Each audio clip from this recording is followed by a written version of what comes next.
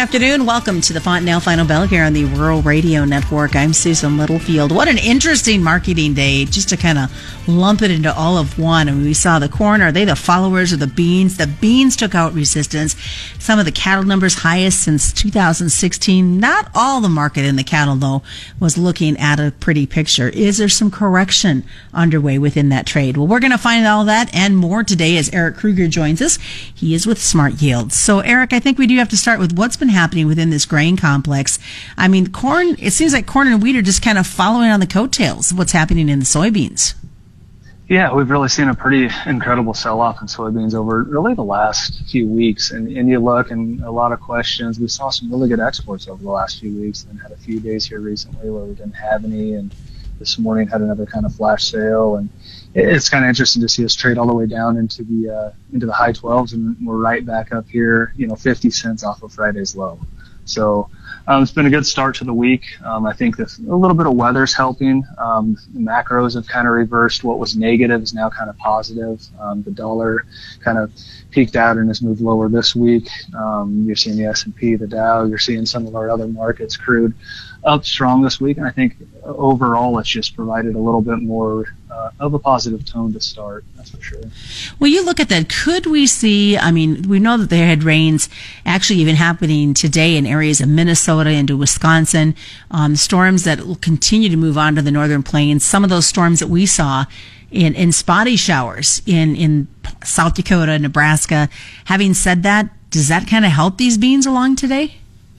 Yeah, I think so. I think that the forecast really changed and moved some of that Sunday forecast where it looked like it was going to catch a little more of the belt. They moved it more northwest, and I think with the extreme heat that we're seeing for, it is August, it should be hot, but wow, it's really, they keep extending the heat out into next week and really into the end of next week. And I think with limited moisture chances, it just puts some more premium back into that market. Probably we're a little overdone. We were oversold pretty good in that bean market, and we're seeing that get corrected back up here a little bit. When you talk about that correction, is that something we could see maybe a knee-jerk reaction tomorrow to revert back after seeing such nice numbers today in the soybeans? Yeah, it's hard to say. I think we continue to see, like I said, some of the bigger picture stuff. Continue to see the dollar correct lower. Outside market support's been good, but anytime you rally a market 50 cents over the course of a couple sessions, usually there is a little bit of correction after a few days up. Are we starting to see the demand make that shift back to the U.S. from others? I think so, and I think we can continue to see that. I think when you just look at big picture, and this is nothing new when you look at stocks to use and where it is really on old crop into new crop here, it's so tight that you put a little weather or a little more heat, a little less moisture into finishing out a crop, and there's still that fear that we could continue to get us to pipeline or lower. Well, whether that happens or not, we won't know for quite some time, but we know it is tight, and stocks to use are going to continue to stay tight, and I think that supports the bean market and the corn market in a pretty good range here for a little while. So as we look at the big picture, corn, beans, and wheat, could the way we saw the trade today be fueled really by yesterday's crop conditions report?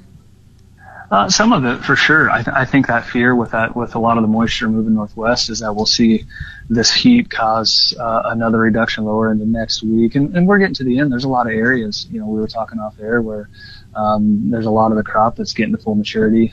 There's some airfield that can happen. Of course, beans are made in August, and we're not having the most ideal August to rain beans. And there's parts of the country that are really great. There's other parts, as we know, that are really struggling. So the further we get through that, the harder it is to really continually raise crop ratings. And we saw that last week. I think the trade thought is if we miss some of these rains, we'll see a further reduction next week. For the corn, I know that it has turned cheaper compared to others. Obviously, that's got to be good news like we've seen in the soybeans. And we saw those export numbers coming in this morning for both corn and beans. Yeah, it was nice. It was really nice to see 2 days in a row here to Mexico on some corn sales, and really, puts it up in that almost 600,000 metric tons to them. And I think that's something we need to see continue. We haven't seen corn sales for a while. We usually don't see them we see them start picking up now. There's other places in the world that get about through the early part of the summer, but something we watched too. The dollar was up; it's correcting lower. The real really had sold off to a summer low; it's correcting back up. So when you start looking at competing currencies, there's a little favor there as well. So things to keep an eye on that could help us continually maybe see exports pick up a little bit. We haven't heard a lot of chatter as to what that safrinha corn crop has actually looked like. Have you heard any numbers? Not hearing any numbers. We know that thought is, of course, that there's going to be at least a tight crop down there, and then you're starting to hear more talk about wheat in South America and Argentina for the year starting dry. Of course, there's talk down the road about whether La Nina is going to set up again for down there, and that's I like to believe that's too far out to look at. But I think what we do know is it's not ideal right now, and I think that's going to continue to help support all three markets in general. Well, having said that, I know that this weather forecast is going to continue to have a hold like it's had this entire growing season. And you made the comment about August is usually when we make the beans. Does that make you nervous, knowing the kind of weather pattern we've been having throughout the bean growing area? Yeah, it doesn't make us nervous. I think what we've seen is extreme opportunity. We've had a lot of opportunities at some pricing levels. Of course, everybody knows we're at pricing levels that we haven't seen for a lot of years, and the profitability is there. It makes us really look forward and try and go, okay, if we don't have what we need done for this harvest, which is going to be here before we know it,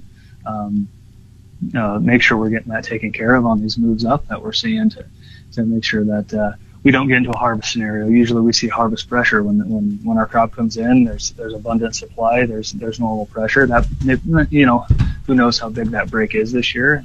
It maybe not be as historically as big due to the fact that we are tight on stocks to use on both corn, beans, and wheat really. But the difference is I think we've had opportunities. Guys need to really take advantage of that. So, well, stick around, folks. We've got a lot more coming up. Fontanelle Final Bell on the road.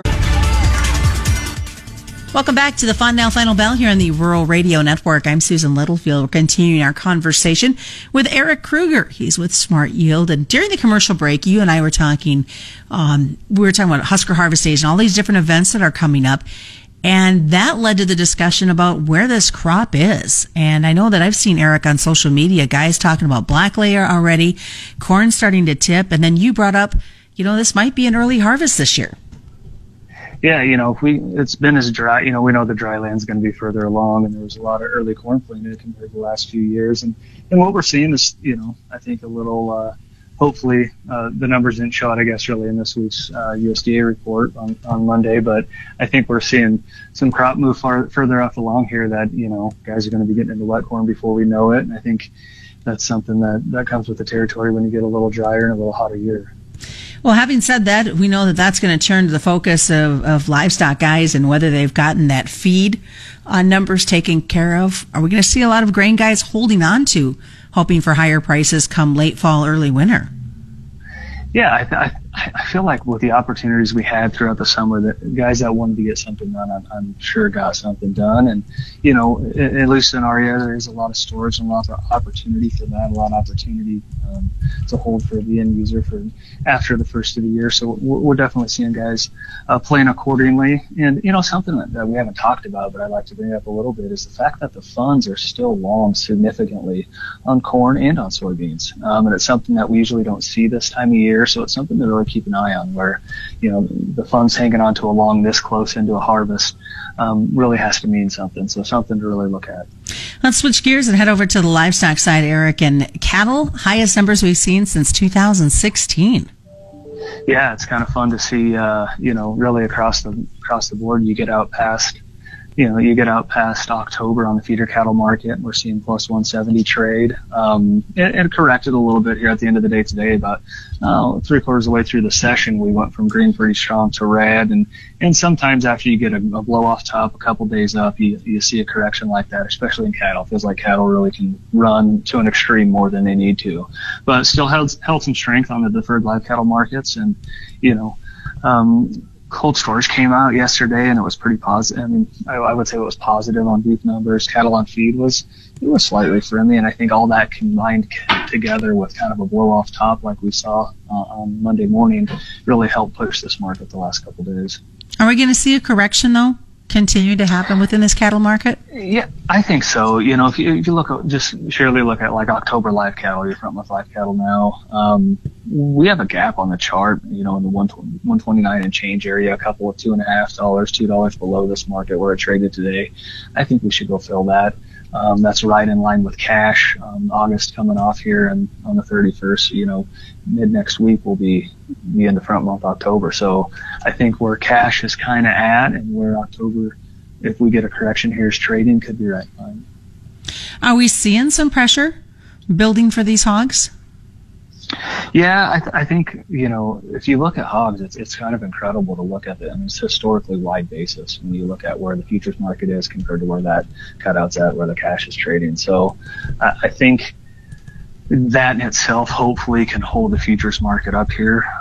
We've been holding this 80s area, which is good, but I think cold storage was slightly, I'd say neutral to maybe a little negative, but because of what the other competing proteins are doing, what cattle have done here, I think that wide basis, I think we can see that hog market hang together at least here for a little while, buying some time.